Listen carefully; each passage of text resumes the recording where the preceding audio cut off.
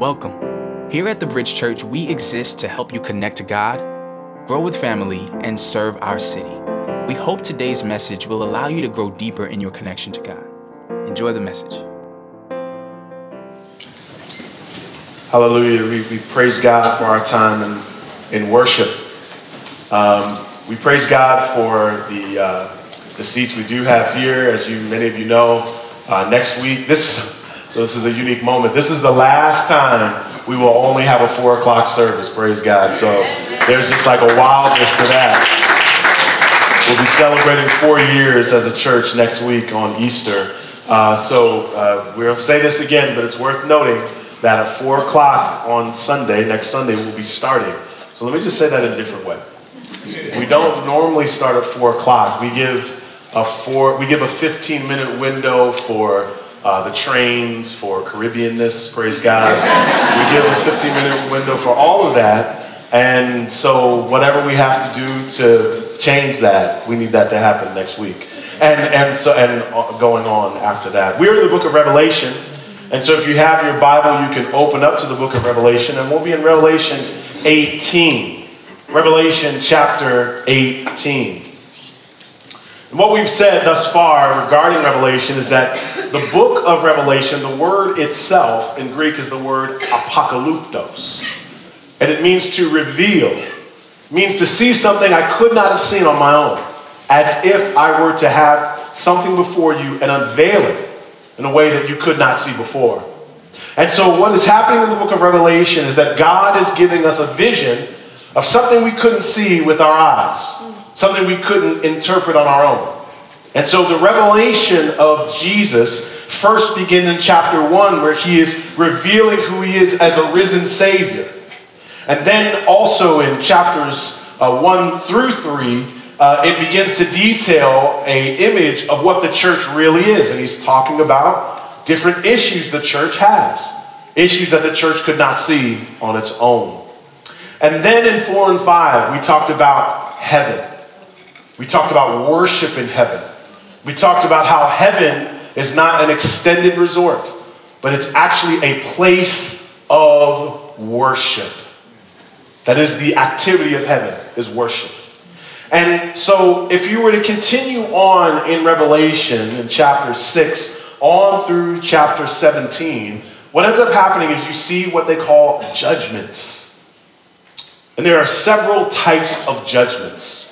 And there are these judgments that in Revelation 4 get opened up, and they are the seal judgments, and there are breaking of these seals. And there is this will of God with these 7 seals on it, and they're broken, and they invoke judgment on the earth. After the 7th seal is broken open, there are these things called trumpet judgments, and there are 7 of those. And after the 7th trumpet judgment, there are the bowl judgments, and those 7 are opened up onto the earth.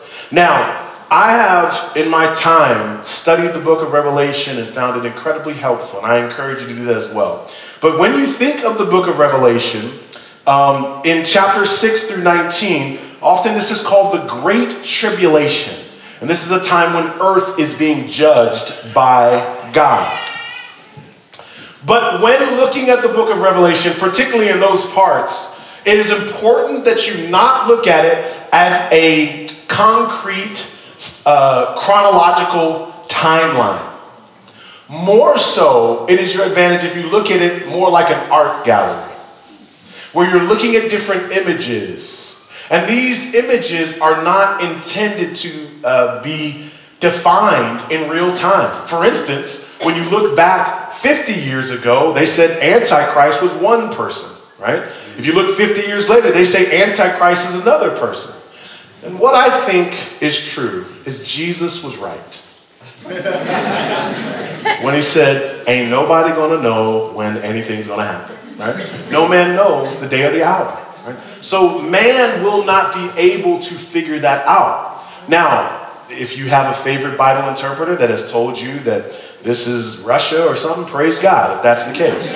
But what I want to tell you is the intention of the text is not to give you a concrete timeline, but it is to tell you something is going to happen on earth. that there will be a judgment on the earth. And in many ways, in Revelation 18, it functions more like a eulogy, talking of a death, of a coming to a conclusion. Revelation 18, if you have your Bibles or if you have your phones, if you want to look up here, Revelation chapter 18, he says, after this I saw another angel with great authority coming down from heaven, and the earth was illuminated by his splendor. Verse 2, he called out in a mighty voice, and this is an angel, it has fallen. Babylon the Great has fallen. She has become a home for demons, a haunt for every unclean spirit, a haunt for every unclean bird, a haunt for every unclean and despicable beast. For all the nations have drunk the wine of her sexual immorality, which brings wrath. The kings of the earth have committed sexual immorality with her, and the merchants of the earth have grown wealthy from her sensuality and her excess. And then jump to verse 11 on down to 13. The merchants of the earth will weep and mourn over her, because no one buys their cargo any longer. Cargo of gold, silver, jewels, and pearls, fine linen, purple, silk, and scarlet, all kinds of fragrant wood products, objects of ivory, objects of expensive wood, brass, iron, and marble, cinnamon, spice, incense, myrrh, and frankincense, wine, olive oil, fine flour, and grain, cattle and sheep, horses and carriages, and slaves, human lives. This is the conclusion of the great city of Babylon. And so to understand Babylon in the New Testament, you have to hearken back all the way to Genesis. In Genesis 11 and 4, there were people who were coming together and they said, come, let us build ourselves a city and a tower with its top in the sky. Let us make, watch this, a name for ourselves. And so the Tower of Babel starts out as people from all around the world wanting to create this tower so they could reach up to heaven. But understand the essence of what they wanted to do wasn't just build a tower, they wanted to make a name for themselves.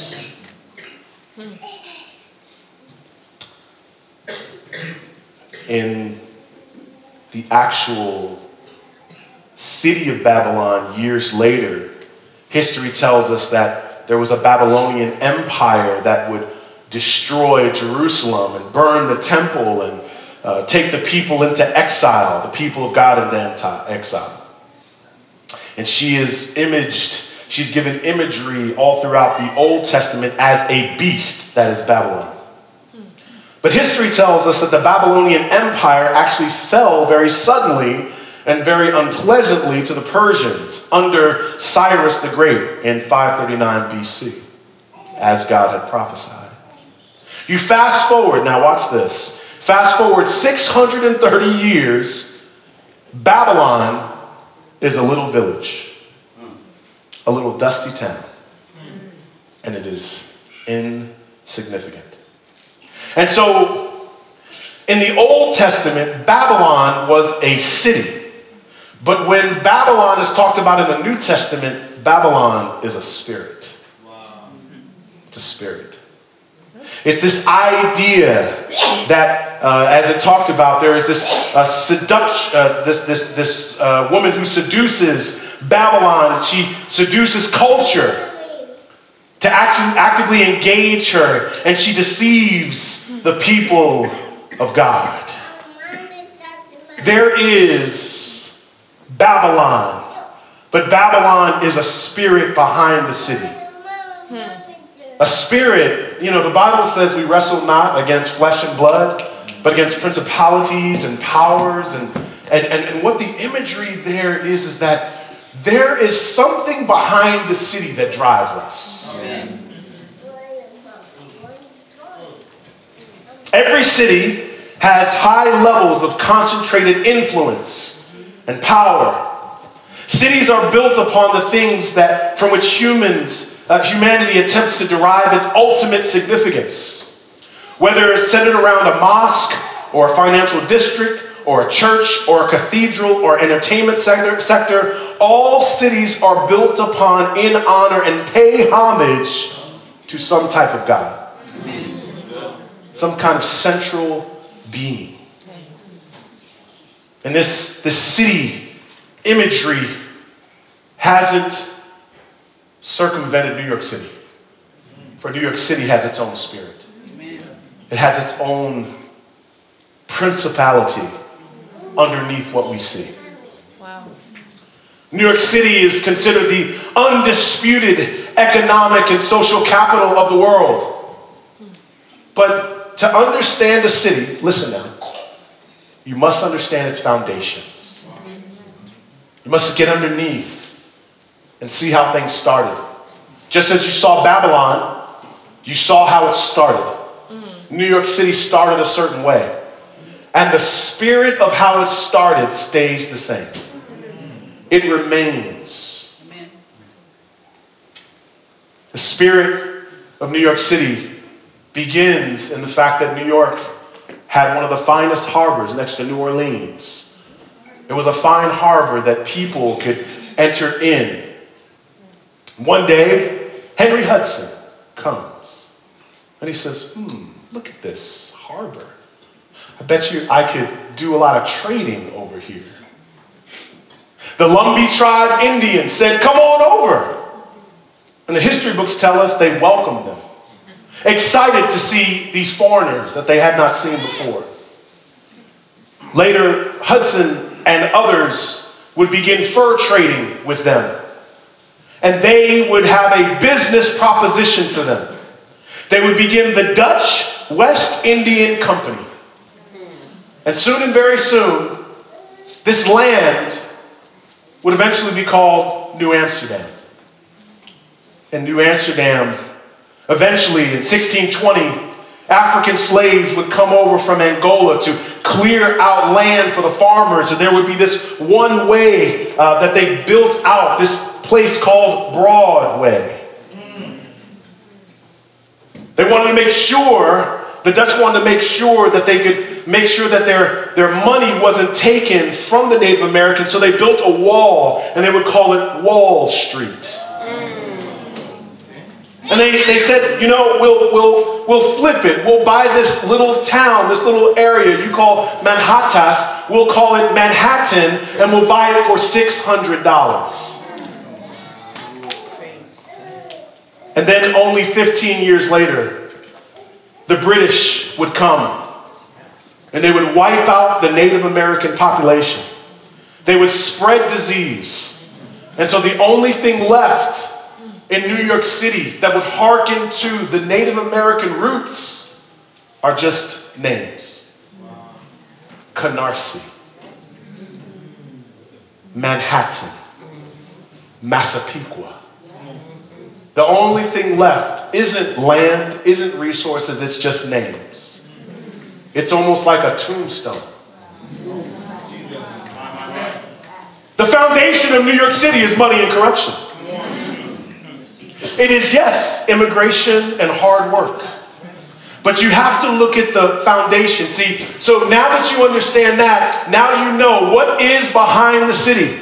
What is the idol of the city? The idol of the city is career advancement, and behind that idol is the hustle.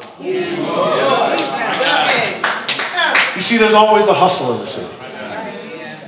You notice that everybody's trying to manipulate just for a little more financially. Why is that? It's not just because of the people. It's because there's something behind the people. There is a spirit behind New York City. There's a reality behind the reality. And our job is to make sure that the spirit of Babylon isn't in you. Amen. That you don't let the hustle define you. Because we're surrounded by it. We're surrounded by everyone trying to make their mark. Yeah.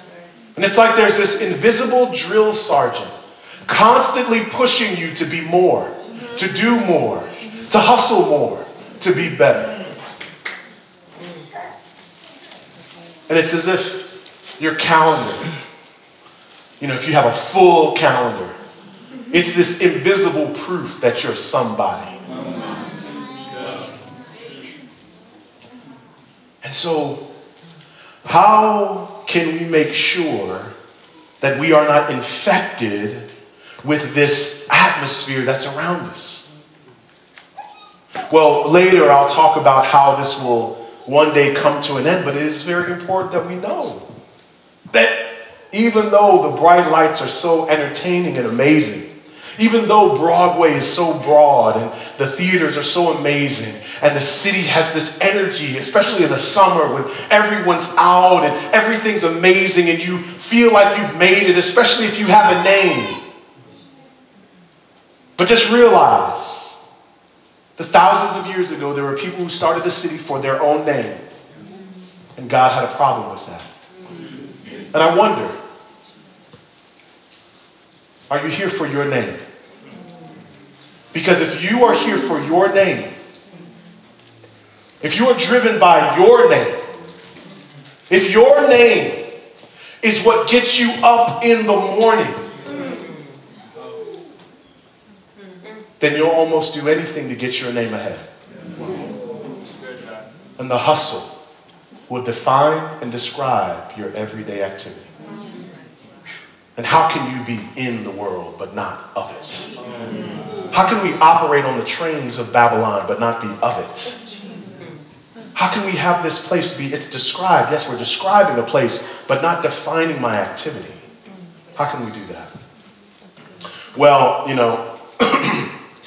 I always find scripture humorous in certain parts because it tells of human life. In Matthew chapter 20,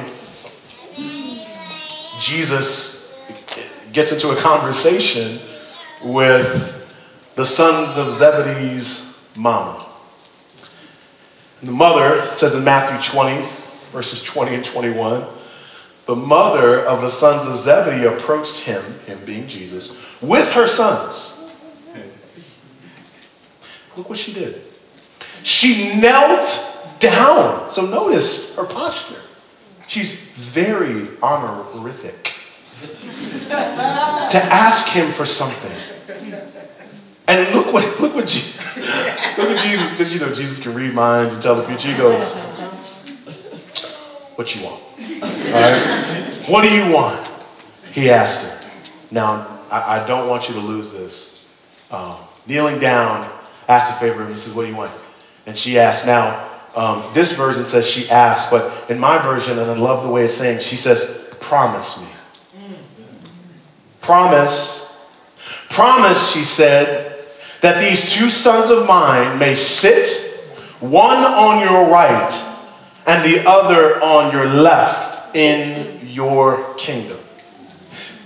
Jesus, I've been watching the way you do these miracles. Yo, boom. I love that water and the wine thing. Yo, that was crazy. I love it. That was awesome. You're walking on water. I love all that. And I'm hearing the word on the street. I'm hearing that you're going to have a throne in heaven. Yo, I love that. So here's what I'm asking, because I like to network. So let me get on my knees.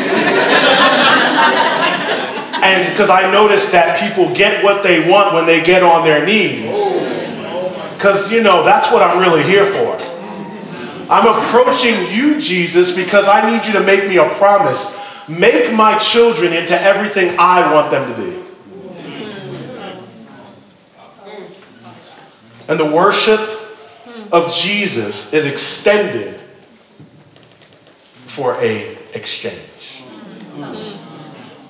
I'll get on my knees if you bless my children. Make me a promise. Because I hear that works. That whole knee thing.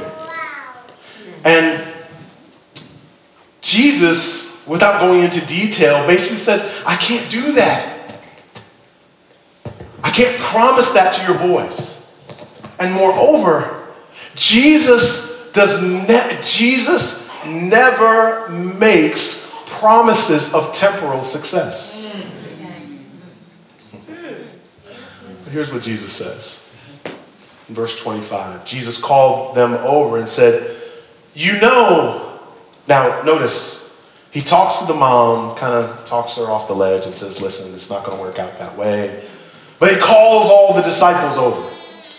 And he says, you know that the rulers of the Gentiles lord it over them.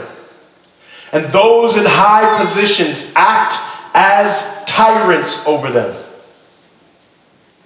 It must not be like that among you.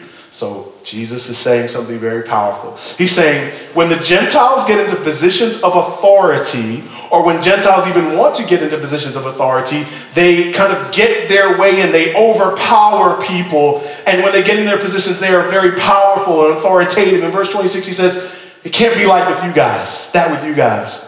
On the contrary, whoever wants to become great among you must be your servant. Verse 27, and whoever wants to be first among you must be your slave. Just as the Son of Man did not come to be served, but to serve and to give his life as a ransom for many. And herein lies this incredible tension where this mother is longing for this promise of success.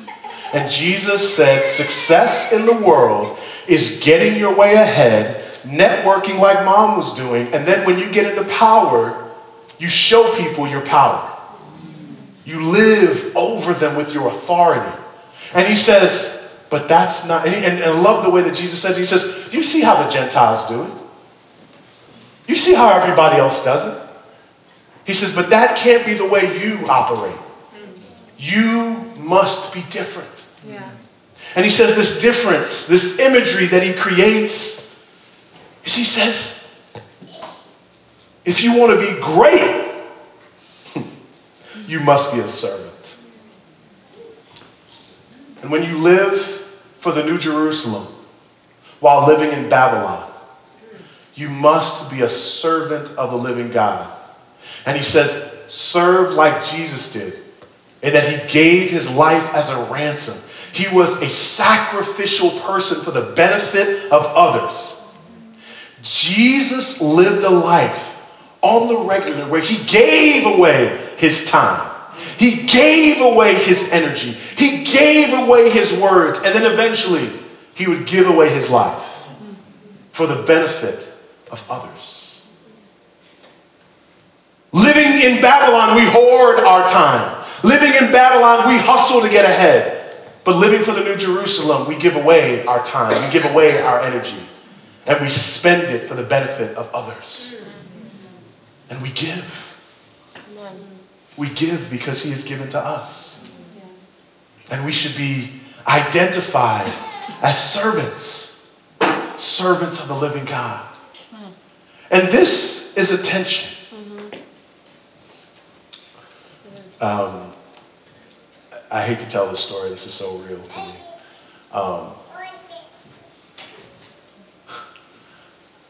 Should I tell this story? Okay. Think about it, right? I had a preaching engagement, and I have never missed a speaking engagement in 20 years of ministry. Never. And Sasha and Sarah Halleck, they go to our church, and they invited me out to this speaking engagement. And it was Tuesday morning. And the day before, I had said, I can't be there. And then I was like, I can be there. And so I was coming in from Birmingham, Alabama, and I flew in, and we touched down, and I get home late, I'm tired, and then I wake up, and I'm sitting there having coffee at my table, and I am just exhausted, just sitting there and just waking up. And so it's 9:05 on Tuesday. And I get a text from Sasha. And the text said, we're in room 1905. And I was like, you're in, oh my gosh. He's texting me the room they're in. I was supposed to be there at 9 o'clock. It's 9:05. And I remember thinking, man, I have never in my life missed an opportunity to communicate or lead or preach. And now I'm a preacher. I'm a pastor. I think I'm a mature Christian. I think. I don't know. Listen. The week before I had a root canal done, right? But I was fine. I was good. But in my head, I was like, I could tell them I had a root canal done. And I woke up and the medicine is working on me, so unfortunately I couldn't make it. And all this stuff is going through my head. And all I could think is, my reputation's on the line. And all I could think of was my name. My name. What will be my name? What will they say about me? What will they say about my preaching if I don't show up? I told them I'd be there at 9. I've never been late. I've got a reputation in this city. My name. And I remember I was staring at the phone. It's 9:07. I'm staring at the phone. And I'm like, what am I going to say? And I felt the Lord say, tell the truth. And I felt old me's like, tell them about the root canal, praise God. Because you put a little, how you tell lies, you just put a whole lot of truth in it and just a little bit of lie in it. Because I did have a root canal. See how that works? So I'm like, and I remember I FaceTimed my wife. And she was like, what's up? And I was like, I was supposed to be at NIAC at 9 o'clock. And she was like, oh, babe. And I was like, what do I say? She was like, the truth. I was like, true, that's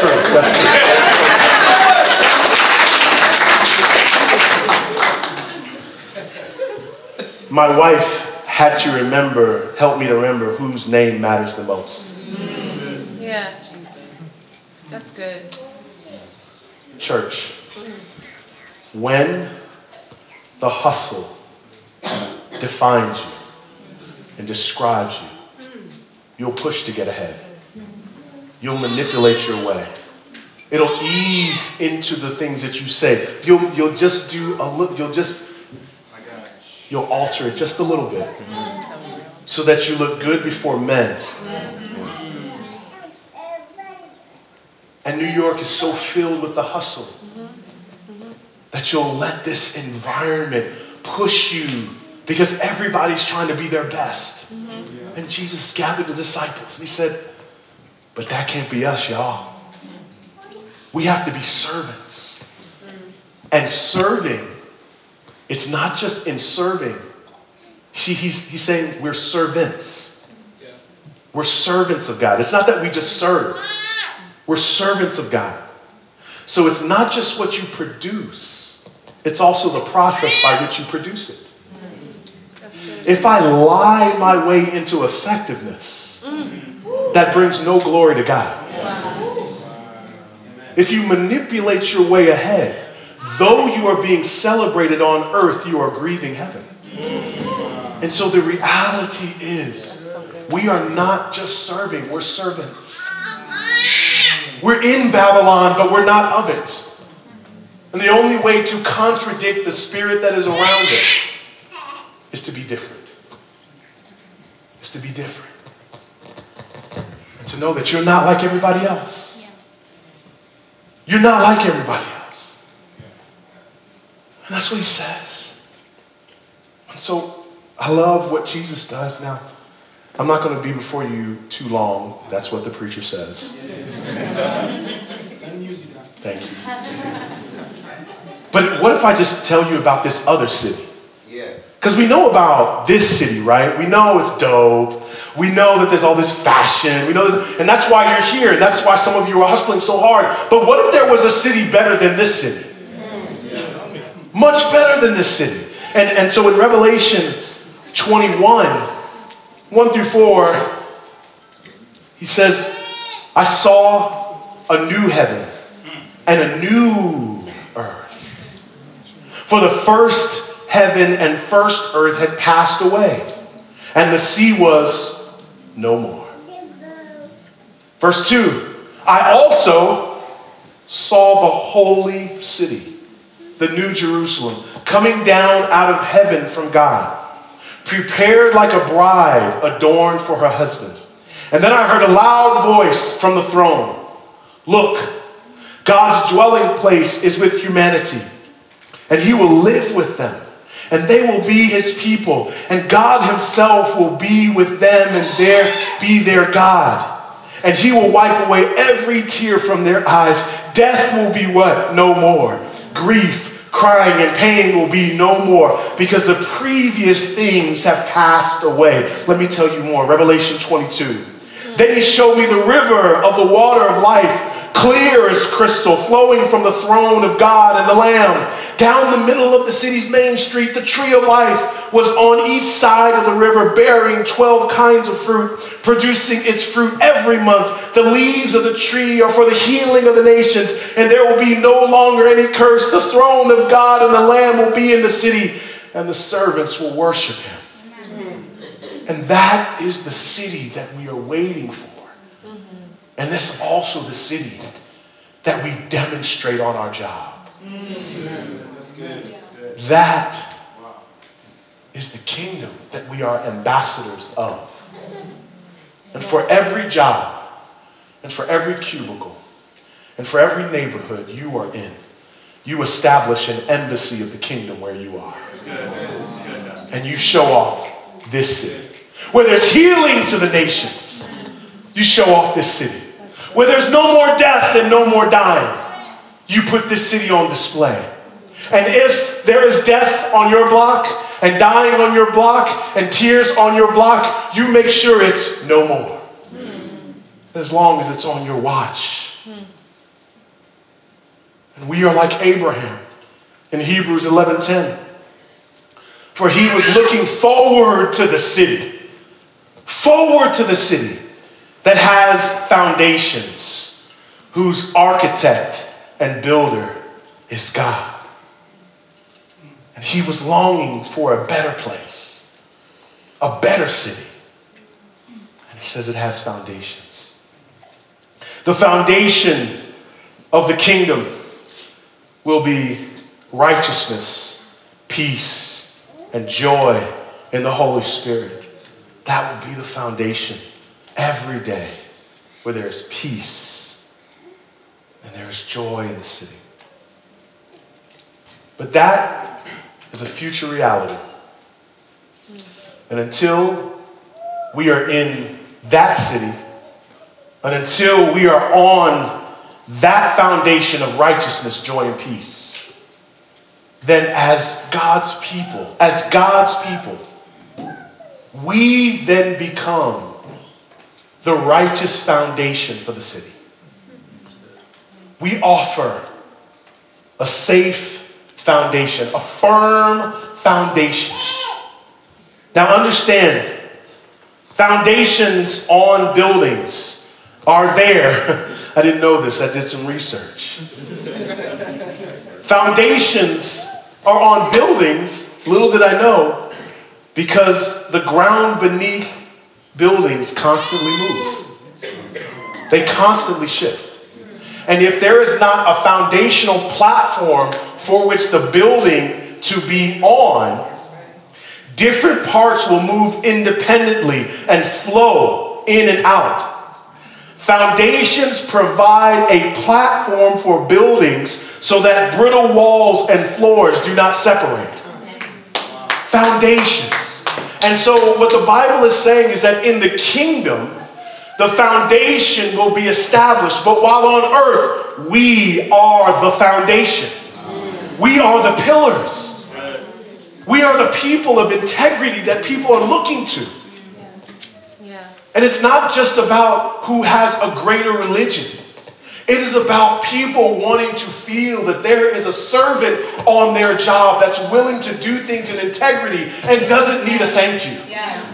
There's someone on the job that is going to keep going, and even though everyone is complaining, they're going to their cubicle and they're praying. Yeah. There's someone in the neighborhood that while everyone is frustrated and you are helping to bring peace and organize, we are the foundations of the city. And we are a pillar to this community. And God has placed us here to be that. Yeah. And so what should our attitude be? How should we operate? And Paul said in 1 Corinthians 15:57 through 58. But thanks be to God. He gives us the victory through our Lord Jesus Christ. Therefore, my dear brothers and sisters, stand firm. Let nothing move you. Always give yourselves fully to the work of the Lord, because you know that your labor is not in vain. Now, I remember the King James Version. Be ye steadfast, unmovable, always abounding in the work of the Lord, knowing your labor is not in vain. So as your friends and as everyone else shift and they move, you be the foundation. You stand firm on the word of God and let nothing move you. Because God has placed us in this city to be that foundation. And how are we strengthened? By our brothers. You must have brothers and sisters help you know your name. Help you know that there is a name above your name. And be firm. In this ever-shifting city, where the hustle is defining everyone. Don't let it define you. When the stress of life is overwhelming everyone, put peace on display. When manipulation is defining everyone, put integrity on display. When everyone is pushing to get ahead, put kindness on display. When everyone is just shouting in frustration, put joy on display. When the mean-spiritedness of this city forces us to fight everyone, put love on display. For love is the ultimate foundation that God wants to show in this city. And so don't be tough just because New York City is tough. Don't let Brooklyn define you. I don't care where you're from. I don't care your background. I don't care your personality. Let love define your foundation, so that when people see you, they see Jesus. They see Jesus. They see Jesus. Because Brooklyn don't define you. Acting doesn't define you. Dancing doesn't define you. TV doesn't define you. Wall Street doesn't define you. New York City will come and New York City will go.